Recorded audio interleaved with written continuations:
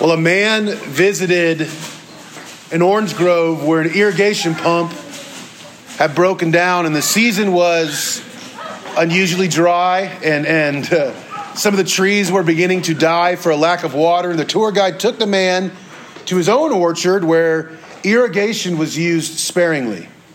He said, "These trees could go without rain for another 2 weeks. You see, when they were young, I frequently kept water from them.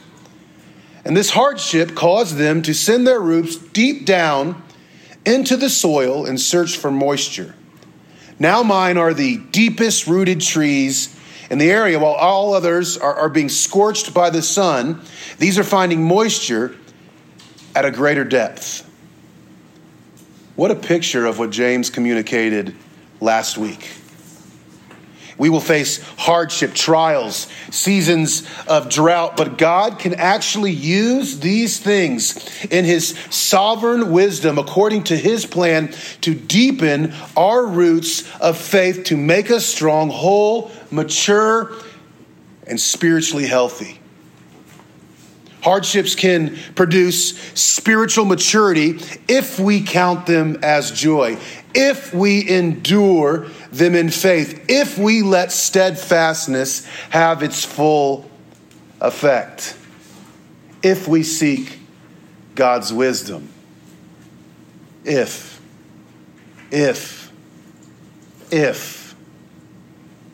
Trials can end in tragedy if they are met with the wrong attitude. One such attitude is to blame God. In James's day, and even in our day, there's a skewed, deterministic picture of God where we can see God as sending us trials as temptations. God wants to incite me to sin. So when we do sin, we have somebody to blame. God put this impossible trial in front of me. I can't help but choose to do wrong in response to what he has allowed to happen in my life. One contemporary of Jesus wrote, "When the mind has sinned and removed itself far from virtue, it lays the blame on divine causes. God made me poor. Therefore, he provoked me to steal. My business is failing. God has not intervened. He's tempting me to drown myself in alcohol. My marriage is hard right now. God is doing nothing about it. Maybe I should just cheat on my partner." And James sets out to correct this skewed, untrue view of God. Turn to James 1. Have the Bible in front of you. We say it every week. We're a Bible church. Things will be a lot more interesting for you if you have God's word in front of you. Turn to James 1. Verse 12. Turn to chapter 1, verse 12. James says this, "Blessed is the man who remains steadfast under trial, for when he has stood the test, he will receive the crown of life, which God has promised to those who love him. Let no one say when he is being tempted, I'm being tempted by God. For God cannot be tempted with evil, and he himself tempts no one. But each person is tempted when he is lured and enticed by his own desire. Then desire, when it has conceived, gives birth to sin. And sin, when it's fully grown, brings forth death. Do not be deceived, my beloved brothers. Every good gift and every perfect gift is from above, coming down from the Father of lights, with whom there is no variation or shadow due to change. Of his own will, he brought us forth by the word of truth, that we should be a kind of first fruits of his creatures." Let's pray. Father, as we open up your word today, as we dive into your word today, I pray that the Spirit is guiding us to fully understand it. The Spirit is working through me to speak, to clarify, to illuminate God's truth, and our hearts are receptive to it in a way that transforms us, makes us different, changes the way we think, changes the way we understand, changes the way we behave in a way that is Christ-like and God-honoring. Amen. Go back to verse 12. Blessed is the man who remains steadfast under trial, for when he has stood the test, he will receive the crown of life, which God has promised to those who love him.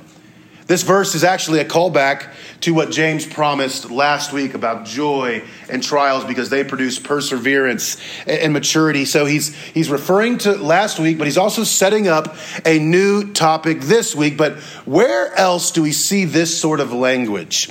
Blessed is the man. Where else do we see this sort of language? Does anybody have an idea? This is not a rhetorical question. Raise your hand if you know it. Blessed is the, where do we see it? The Beatitudes. James stole this from his brother Jesus. He copied his homework. And so James, it's a beatitude. It's a type of blessing. Happy is the man. Blessed is the man who remains steadfast under trial. We see Jesus using these in the Sermon on the Mount. Trials may be short, they may be long, but they are never forever. God will bless those who endure. I'm going to say that again. God will bless those who endure with a crown of life. And there are 5 crowns in James. James likes talking about crowns. Many of us say crayon like we do crown. So I'm trying to be very articulate here. Crowns. There's 5 crowns. The crown of life, the incorruptible crown, the crown of rejoicing, the crown of righteousness, and the crown of glory.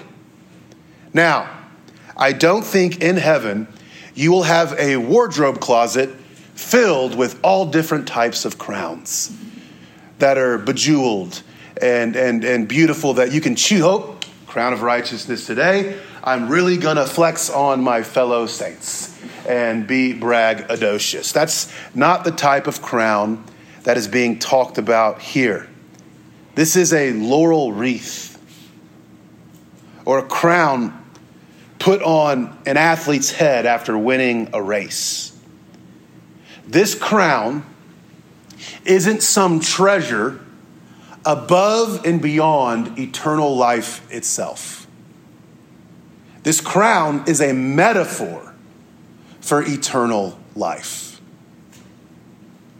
We will receive a crown of salvation. James is like, I know it's hard. Don't give up. Don't shipwreck your faith. Don't abandon that which you love, because at the end is a glorious inheritance. Your momentary afflictions, your trials are not worth comparing with the glory that you will experience in the next life with God forever. Let tomorrow's hope help you endure today. Now, when we think about hope, it's kind of like we cross our fingers. It may happen. I think it's going to happen, but I'm not 100% sure it will happen. It's gaslight hope. There are people in this room who fill up their gas tank when it's halfway full, right? And there are many of you who wait till the gas light is on to see how far you can push it. Maybe I can get to work and back. In my marriage, my wife I'm that person who waits. And we kind of cross our fingers. I hope I'm going to make it. I hope there's enough gas in the tank. When God says something will happen, it is reality.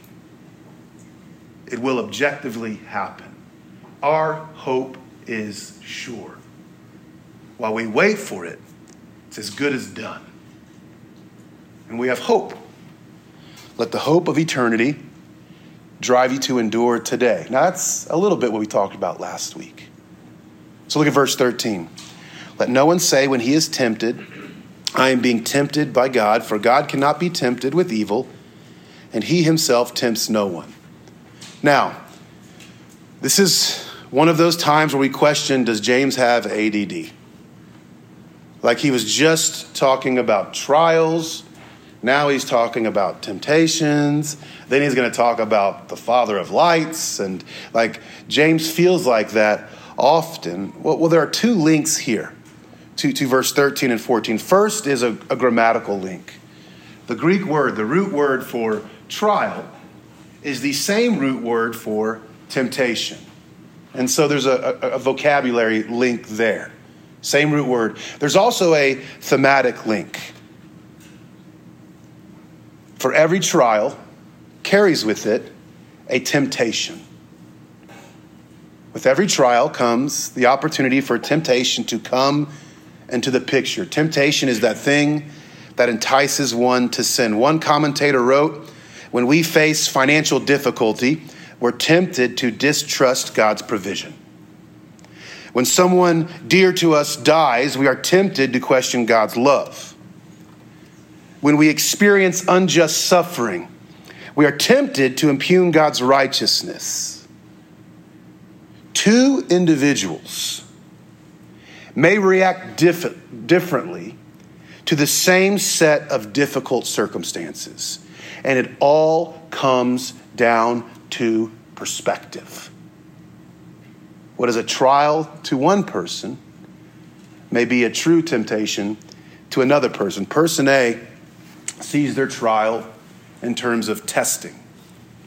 That's what James talked about last week. God is sovereign, God is good, God is for me, God is in control. He is able to take evil and his power and use it for good purposes in my life, to grow me, to mature me. I need to ask for wisdom in the midst of those trials, but I need to consider what is happening to me as something that can be turned into a good if I let steadfastness have its full effect. Therefore, I am going to persevere in faith, asking God for wisdom.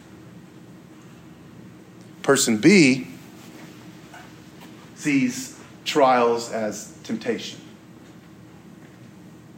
God has sent this thing in my life to trip me up. God has sent this thing in my life to punish me. And now he wants to see me fail even more. He has allowed this thing to happen to encourage me, to incite me to sin, which gives me a pass to disobey, to rebel. James is like, let no one say such a thing. Let no one say such a thing. God cannot be tempted with evil. He himself tempts no one. I believe the idea here is that everything in God is anti-sin. He resists sin. Evil is not his nature. He's aware of it. He's untainted by it. But in no way does he desire for us to turn to sin. In no way can God be blamed for temptation and sin. God tempts no one. God tempts no one. But Larry, shifting the blame is so easy and natural. It is human to shift blame. This past week at school, we had 3 or 4 students make really foolish decisions, vaping in the bathroom. Oh my goodness. Come on. You know, just doing all sorts of crazy things, making inappropriate comments, getting suspended, doing all of these things. And here's the common denominator. It's happened like 3 or 4 times. Here's what happens with every single kid when confronted. Well, it was actually this guy's fault. This guy is the one who kind of led us, and he's really the one that said this. I was just near. Yes, that guy shoved an e-cigarette into your mouth. And he made your lungs expand and contract to inhale that smoke over and over. Yes, it is natural and human to shift the blame of our sin onto somebody else.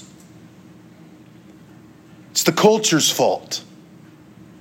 It's what's on TV. That's why I stumble. God put me in an impossible situation. It's my upbringing. I had a really bad upbringing. And that's why I make the decisions that I make. Or the Christian favorite, the devil made me do it.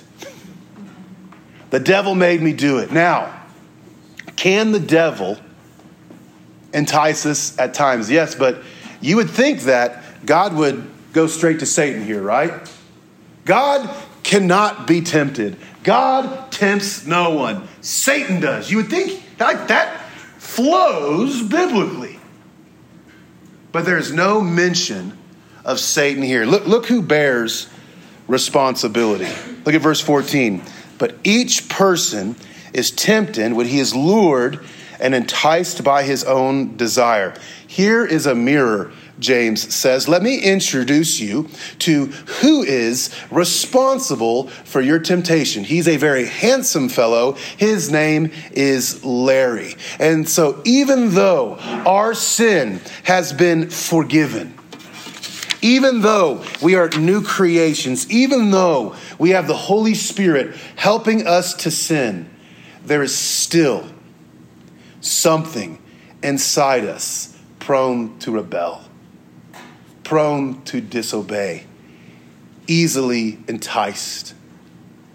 Temptation happens when our own evil desires lure us and entice us.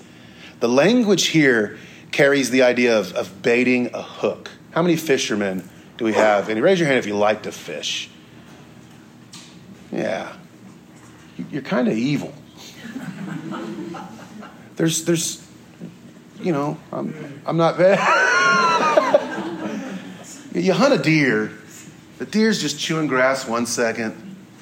The next second, he's in deer heaven. Let's just hope deer heaven exists for the little baby deers. It's not biblical. But a fish, you make it look attractive, right? It's enticing. It's a worm. There's a bug. And you're like, yeah. Little present for you, buddy. And then you impale that fish in the side of the head with a hook. It's evil, Tom.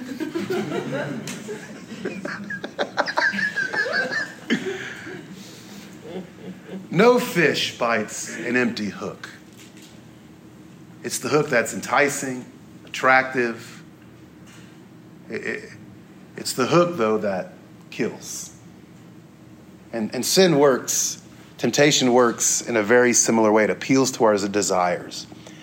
It attracts us, but it hides the fact that it will pull us away and it will kill us. Look at verse 15. Then desire, when it is conceived, gives birth to sin. And when sin, when it's fully grown, brings forth death. If there was a family tree of destruction, it would be sinful desires and sin and then death. The idea here is that unchecked sinful desires lead to sinful action. If we don't check our sinful desires, if we don't ask God to search our hearts, that will lead to sinful action. My motives, my thoughts, my emotions, everything is up for game, God. I need you to reveal sin in me. If we don't do that, that will lead to sinful action, disobedience. We will fail to do good. We will do wrong. We will miss the mark. We will transgress, step over the line. However you want to define sin, we will rebel. We will disobey. And if that sin isn't checked and repented of, not dealt with, we will find ourselves jumping into sin, rebellion, and disobedience head first, without repentance, without remorse. That sin brings about death. That sin brings about death. Let's come back to the context here, because James kind of took us on a little bit of a bunny trail of sin and death. God wants you to rest in his goodness, and he wants you to rest in his plan for your life, even in the midst of trials. He wants you to ask for wisdom. He wants the hope of your eternal tomorrow to sustain you for today. But if a trial moves you to distrust God and you jump into drunkenness and you jump into infidelity and you jump into pornography and anger, God is not to blame. God is not to blame. If that is you, and it's been me, if that is you, repent. Repent. Own up to the fact that you've fallen short. It's a hard thing to do, to look in the mirror sometimes. Take responsibility. Admit, I've seen this opportunity for you to grow me, and I've turned it into an excuse to rebel. Rest in the fact that our God is free to forgive when we do ask for forgiveness. Ask God then to give you wisdom to see those baited hooks of temptation for what they are, death traps. And then set your mind on what is true. Set your mind on what is true. God is, was, and always will be good and loving. Something James is quick to remind us of. Look at verse 16. Do not be deceived, my beloved brothers. Verse 17, every good gift and every perfect gift is from above, coming down from the Father of lights, with whom there is no variation or shadow due to change. So if you're going to blame God for something, blame him for being abundantly generous. He doesn't give us temptations, but he gives us every good thing. Do not deceive yourself. God does not send us temptation, but that doesn't mean he's stingy in the sending category. Look at verse 17. Every good gift, every perfect gift is from above.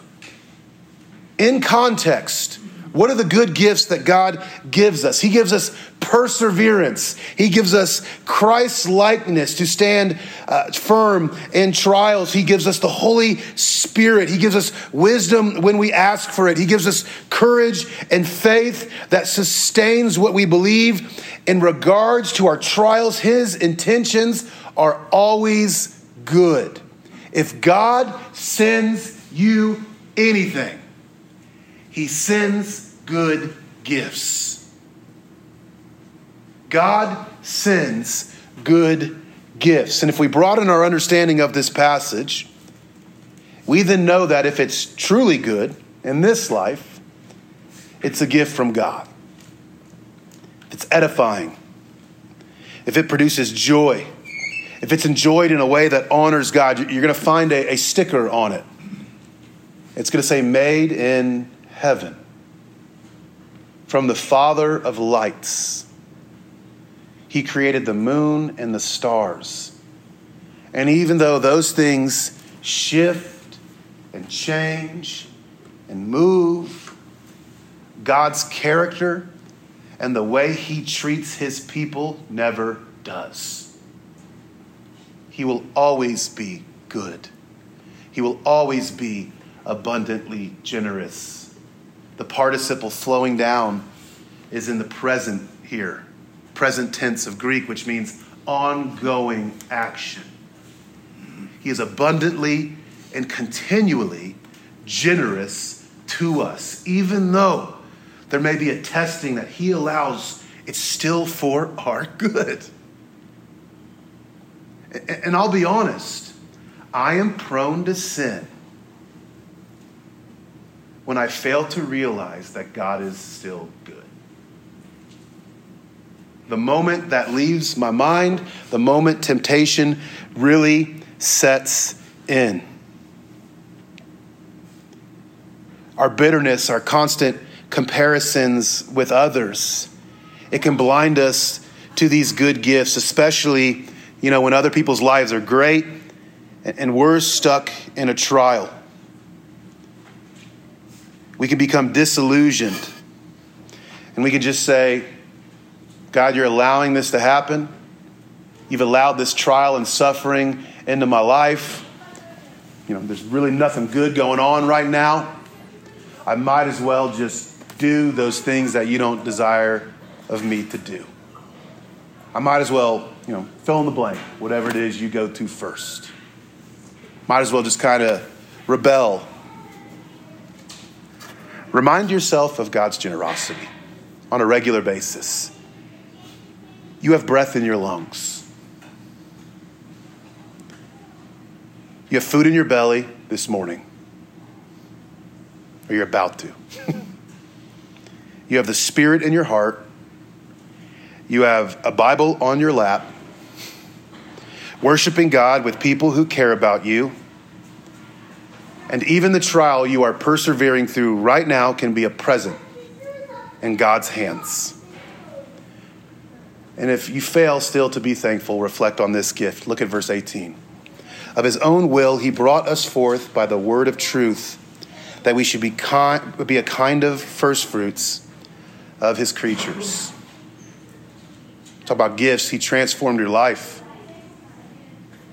You were born again through the word of truth because you believed in the gospel. He gave his one and only Son for you so that your sin could be forgiven, so that you could have eternal life. He saved you. He brought you in to his eternal family. You have become a first fruit. God will one day recreate all of creation. He will remove sin and dwell with his people directly. Our new birth is the first stage in that process.